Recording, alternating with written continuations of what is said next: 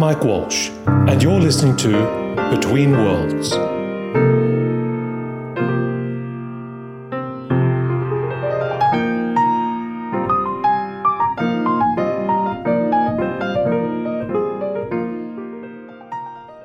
One of the things that really astounds me when I came to London was just not how many CCTV cameras there are, but people's total, I guess, ease with the fact that they're being watched all the time. Like, people are really nonchalant about it. Yeah, it's strange. You know, I grew up in Cairo. That's where I came from. We have no CCTV there. Although there are other kinds of ways that you feel like you're always watched. And it's strange. I mean, there is something about it. People feel very differently about CCTV, I think. I mean, I'm one of those people who came and said, okay, there's lots of cameras, but I kind of don't really mind. Right. Partly because, it's mostly unconnected, right? It's mostly, there's a shop has a CCTV, fine. I can see me going to the shop. Maybe you go to a business somewhere and I have a CCTV, but it's all kind of disconnected. But I think the big thing that started really bothering me is kind of the knowledge that all of this disparate data could be put together and really build a full picture of yourself. Right. So it's not so much being recorded, but the sort of the systematic processing of the information. It's strange though, but people do have different perspectives on safety. Like, when I pointed, there's a whole battery of cameras pointing at my apartment. And when I pointed it out to someone, they said, oh, that's good, you'll be safer. And I kind of thought, we've sort of, there are some of us that are terrified of privacy, and there are others that are terrified of not being watched. Yeah, no, absolutely. And you have very different perspective. And you kind of talk about things like end-to-end encryption in WhatsApp, for example. And you have this whole debate about the security services and police not being able to access messages and how that's going to affect security and all that. And that's something that makes sense to a lot of people, that argument. To others, I mean, the argument is simply you should be, as an individual, be able to talk to other people without anyone ever knowing what you said. That should be a basic human right. And the two things do clash. And these are the kind of things that we get with technology now that we and there's no easy answer to them. I'm having a cup of tea in London with Sharif El Sayed Ali, who's the Director of Tech for Amnesty International. It's good to finally meet you in person. It's great to meet you too, Mike. I've been surveilling and stalking you for some time online. Well, at least your Should I be worried? Well, at least your writings and thinkings on this, and I'm really interested in this because, as much as we tend to focus on technology and the prospect of better machine learning improving our devices and the way we access photos and watch television, there are some really big and important philosophical and ethical issues that leaders now, both government and business leaders, need to be grappling with, and this feels like the time. And Amnesty itself seems to have gone on an interesting journey with this, really following the Edward Snowden revelations, which are almost 5 years ago now. Yeah, and I think it's quite a fantastic time to maybe reflect on that.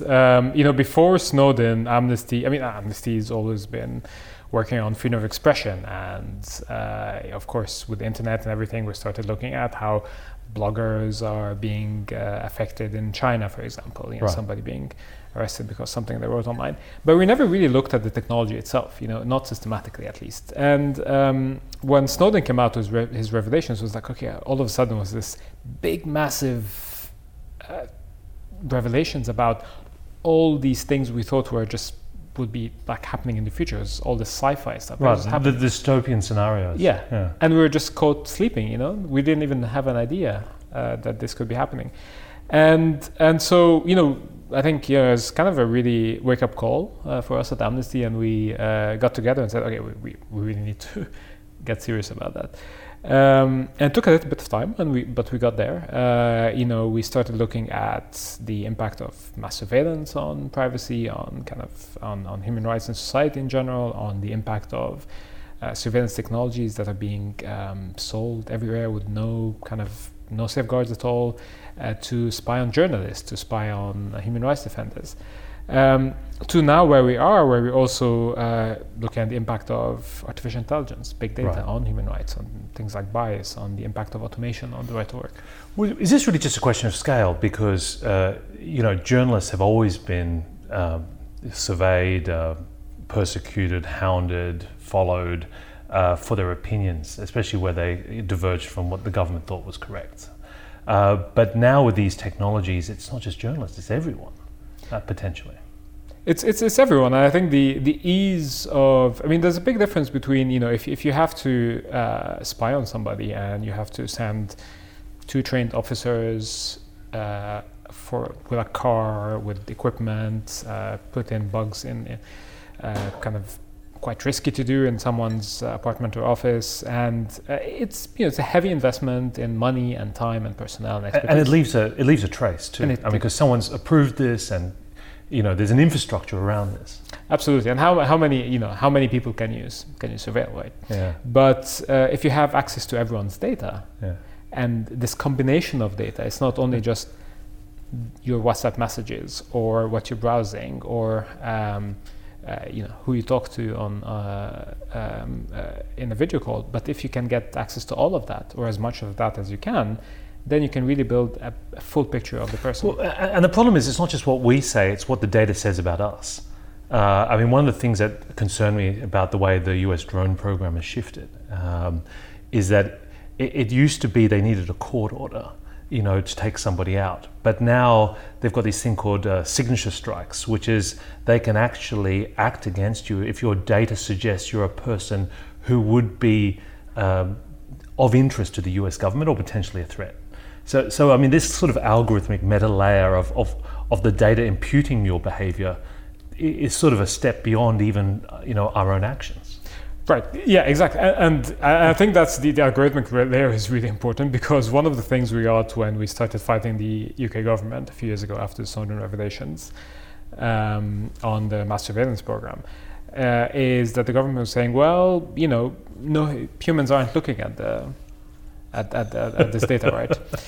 And the thing is, in most cases, probably there are no humans looking at your individual data, but I don't know whether that's a good thing, right? Because there's now you can have a high level of automation, a high level of analysis, algorithmic analysis that's undertaken, which means you can profile very large numbers of people in no time. And if the profiling, if the data, and it all depends on the assumptions that are put under this analysis and this profiling. So it opens the door for racial, religious profiling, all of these things, and people fall in this net very easily. The real issue here, as you say, is that the lack of human perspective in this means that you get these layers of complexity of algorithmic assumptions being stacked on top of each other. And when you get right down to a case officer who's just given a red flag, they don't really audit it all the way back to try and check all the assumptions of why that person's being tagged. Yeah, absolutely, and what you see in a lot of cases is that you find there's been some investigations done, for example, on the use of predictive policing tools in the US. There was a really interesting ProPublica study, right? Yeah, absolutely, yeah. And in some of these you find that sometimes even the public institution that's say a police department that's using the tools doesn't know how the tool works, because it's proprietary information from a private company that's not opening it for whatever business purposes. So if you don't even know how it's working, how can you know that it's being fair? And I think there's this people are enamored by technology, by the possibilities of AI, by the possibilities of just tech in general, and don't just ask the basic questions. So what does this mean if we want to protect our freedoms? Does the 21st century rights activist need to be a forensic data scientist? Well, rather than just being someone who can walk around the streets with a placard or writing letters. How do you upgrade the skills of an activist to help people secure their freedoms? I think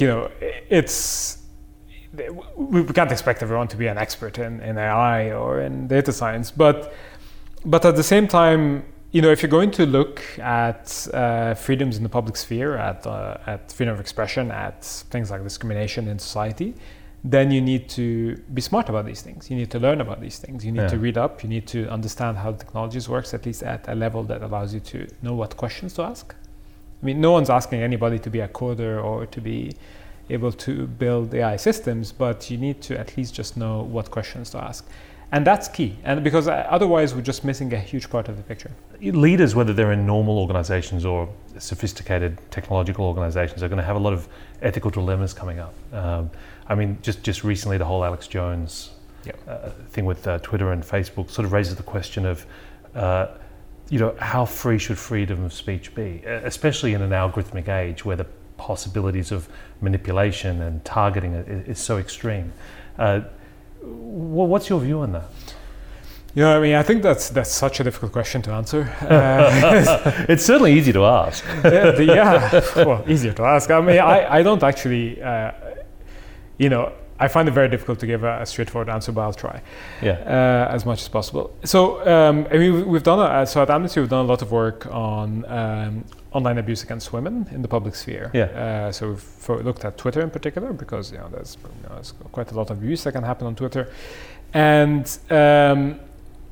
it's a really important question because the last thing an organization like Amnesty or anyone who cares about human rights wants is government to say, well, no, we're going to have these big kind of restrictions on freedom of expression so that this group is not abused or these people aren't abused. Well, there's lots of excuses.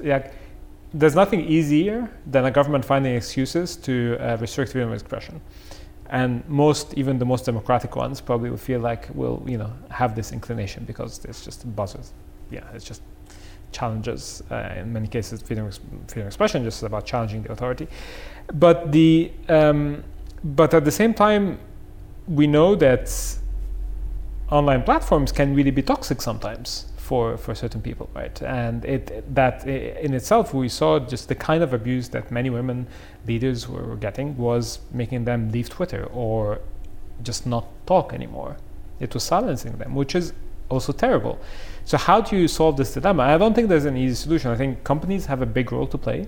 So when they talk about having community rules, about having a safe environment, they need to be able to implement that properly and work on it. I think that's generally a better approach than trying to get it through a legislation point of view. Right, and it actually could be a selling point in that being able to provide a safe environment, not just for users but for brands, is of commercial interest. I mean, moderation is not a cost. It's something that as YouTube has discovered is essential for their future. Yeah, and I mean, the thing is, if at some point, if a platform or if a space becomes toxic for people, they will leave it. They will stay on for a while, and then eventually they will say, "Well, I've had enough of this. It's just not worth it." So I think for companies, a brand who's trying to sell, to communicate with its with customers, potential customers, I think it's in its interest to have a safe and friendly environment. But besides freedom of expression and the risks of surveillance, the algorithmic age and AI has other implications for even very practical things like the way we work and the workplace. What have been your concerns around automation, not just eliminating jobs but changing the nature of jobs? I think I've been through various stages in that journey. One from through denial, anger. Yeah, absolutely. It was utter panic, first of all. And then I think it's because the last few years there's been a lot of numbers about job losses ranging from everything from like 40% of job losses in the UK or 85% in Ethiopia to then others saying, no, it's just 5%, no, it's nothing, or we're just going to be more jobs. So somewhere in there, essentially, I mean, the only thing you can deduce from that, I think at the moment, is there's going to be disruption. Which part of the equation is going to fall? I mean, I think that's something we're going to have to see. But I also think, I mean, that we fall, I mean, I think, and I'm talking about people in general, like societies in general, we fall into this very strange thing that we do to ourselves, is that we just let the future be decided by accident, right? By technological developments that happen, by like products that emerge, by some kind of vague regulation that's meant to solve something else but has a completely different side effects. And we don't say, okay, that's what we would like our society to look in 20, 30 years time. and we think of regulation, of policies, public policies to get there. Right. And so I think, I mean, in theory, I think whether we have more jobs or less jobs, or whether people need to work or don't need to work, I think a big part of that is going to should be about what we want as societies. But if we keep on doing what we've always done, it's just going to happen to us. But in many ways, I'm not so much worried about whether jobs will come and go. I'm more worried about whether we're going to like them, the way they're going to turn out. It feels like in some ways there's the risk of returning to this kind of a 21st century Taylorism of extreme workplace surveillance, monitoring. You'll have a handful of people with very strategic jobs, but the rest of us may just end up working for algorithms, essentially. Yeah, and I think that's already happening, right? And the thing is, what we've seen already is that the nature of a lot of jobs is changing. If you look at kind of more gig economy type jobs, and it's this idea of, you're not working for the employer, more you're self-employed. You have the flexibility and the freedom, which really in other words means you have no security of contract, you have no security of employment, you have no insurance, you have no pension, all of that. You don't have a human boss, but you have a kind of an algorithm that's pushing you around. Yeah, exactly. It's not really an improvement on your situation. No, because you have less economic security and less, just generally even like access to benefits that people expect, like healthcare, for example, in some countries, or a pension, and then you are on the other side. It's being sold as this, we're a platform. We're just helping people live their lives and kind of have the flexibility. But very few people want that. I was blown away when I was in Shanghai that I noticed even the beggars on the streets all have smartphones. And they've got QR codes because they actually want people to donate straight to their smartphone, which, on WeChat. And I thought this is really a vision of the kind of dystopia we're moving into, where everyone's got an iPhone, but that doesn't mean that they're free. It doesn't mean that they have a recognition of their rights. It doesn't even mean they have a home. No, absolutely. And I think what's worse is that whenever everyone has a score, which is we know that. I mean, that's already happening in China. So they're working on. I have mixed feelings about this though, because we actually all have a score here too. We just don't see it. I mean, you have a credit score. The government's got some security score on you that they don't talk about. You're being scored by a whole number of different platforms.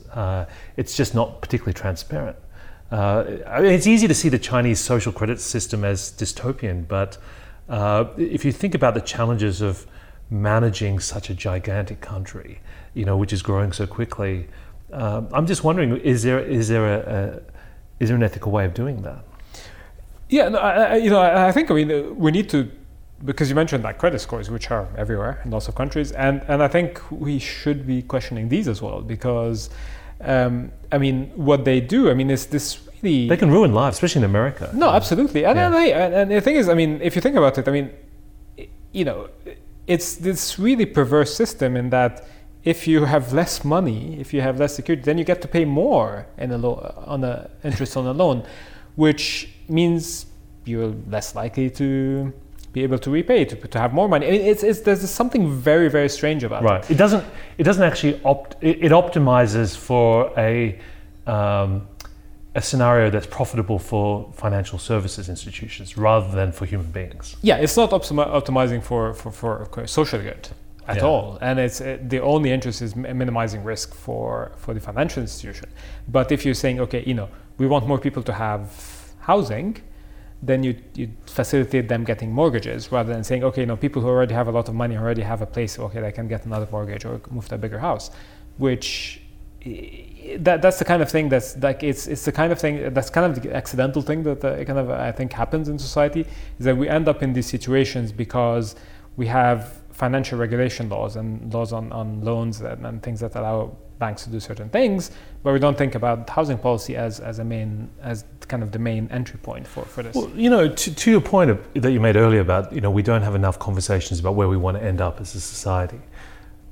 We just sort of end up with what tech companies give us or where the laws drive us into. But I'm wondering whether, especially in this AI age we're coming into, that the conversation that we need to have is not so much, the society we want to live in, but the optimums that we want to focus on. Because there's always a trade-off, right? There are always trade-offs, even with freedom. But if these systems are more data-driven and more driven by algorithms, we do have choices about how we want to optimize them. Yeah, absolutely. And I think, in my view,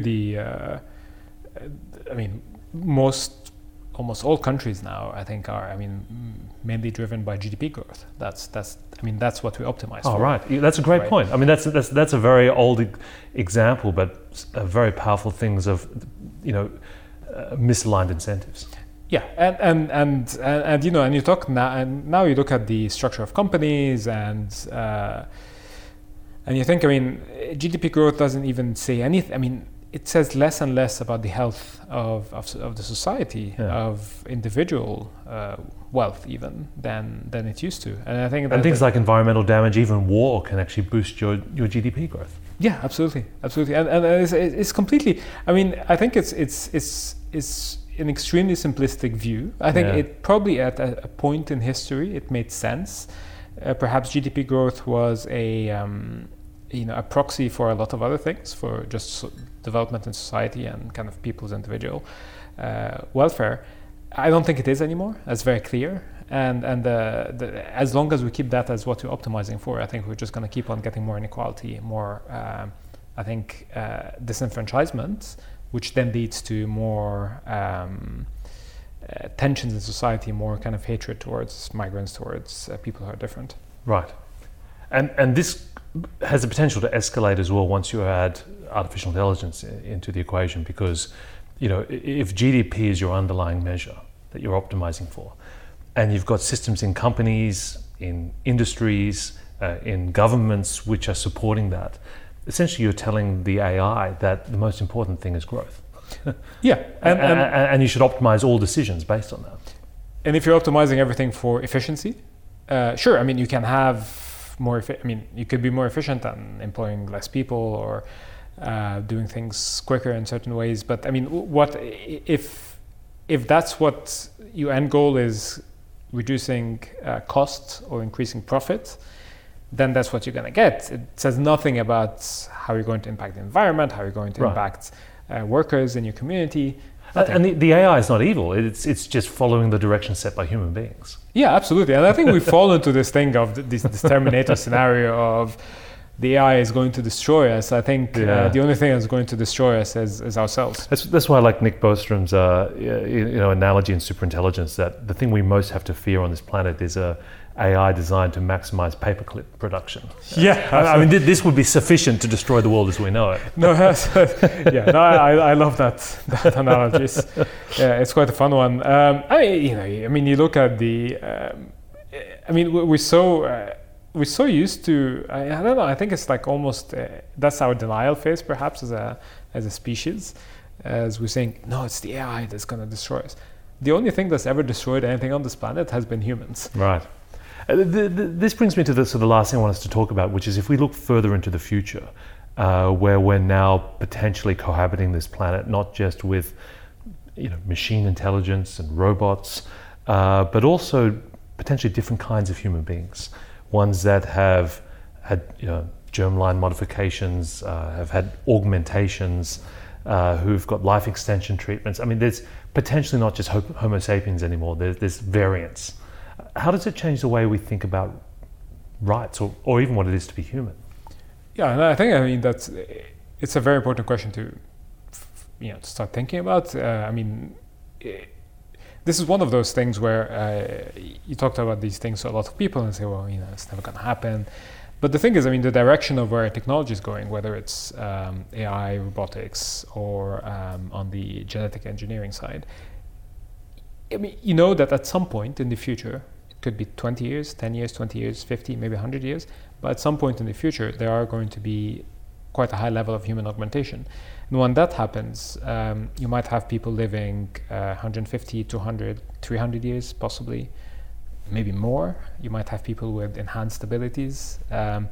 and I think it's if somebody who lives in very strong health, maybe with some kind of cybernetic augmentation to 200 or 300 years, that's going to be a very, very different life to someone who lives a normal human life as now and dies at 70.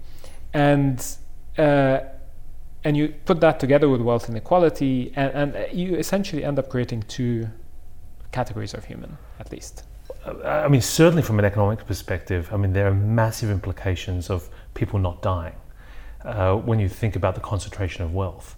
Even just time value of money, the ability to be able to save money for 300 years without having to pass that on to the next generation will reshape the economy.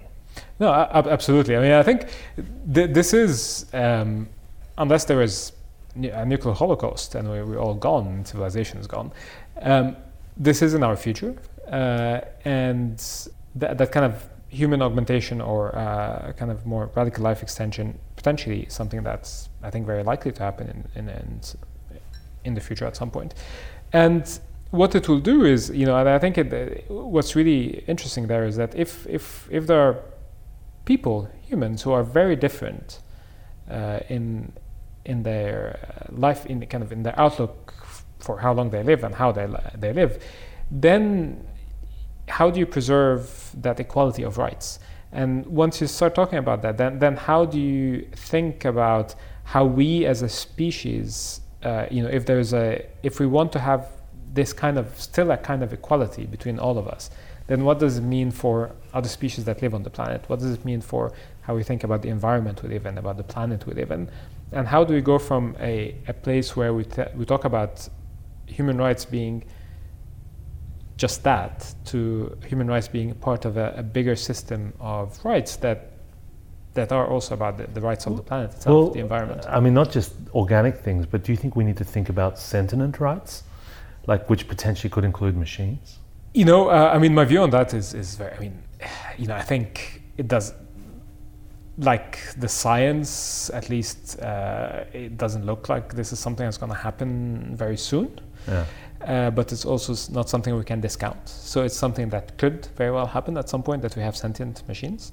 And I think at the point at which, to me, the thing is not so much whether a machine has intelligence, but whether it has consciousness. Yeah. Because intelligence can be, you can have something that does a lot of things that people do, that brain does, but has no concept of, has no consciousness whatsoever. This is actually a point I think Max Tegmark makes, which we could very end up worshipping or supporting this simulation of ourselves, but actually inside it's just hollow. It's just simulating our behaviors and our processes in a very intelligent way, but doesn't necessarily have anything that is really worth preserving. Yeah, absolutely. And I think what would be the most terrifying is if you actually believe something to be sentient. Well, it's actually not sentient, and at some point you don't know, and you have to make assumptions, right? In the same way that's kind of the old philosophical question of, you don't really know that anyone else is there or conscious. Oh yeah. You're only aware of your own consciousness. Well, actually, this was Sartre who said this. He said, we only know that we're conscious when we look at someone as if they're not conscious or meaningful, and we realize they're looking at us in the same way. Yeah. Yes. Yeah. It's that moment of seeing someone else's revulsion that you actually realize your own humanity. But the part of it is just about, at some point you just have to decide. There's a point where you have to you make the jump and you say, okay, I'm just going to believe that other people are conscious, that this is not just a figment of my imagination. And I think we will probably reach the same point if there are machines that reach a level of human intelligence and show what appears to be consciousness. At some point we're going to have to say, well, it looks and appears to be conscious, so I'm just going to have to believe it. But at that point, then this is when you start talking about machine rights. So you're an optimist? For the future? Oh yeah, absolutely. There's always been, I think there's a very destructive side to humanity and a very careless side to humanity, but there is also a very constructive, and we kind of tend to be able to bring ourselves back from the brink a little bit. I think a lot of human progress has been based on technology. almost all human progress is based on, it's a combination of technology and human decisions, and it's always about how we make the decisions about using the technology, whether it's electricity, it's the steam engine, whether it's sewage systems or antibiotics that make the difference. And I think we need this combination of smart, forward-looking public policy with technological innovation to drive the future. And if we do that, then I'm optimistic. If we just kind of let everything happen without any direction, then I'm not so sure.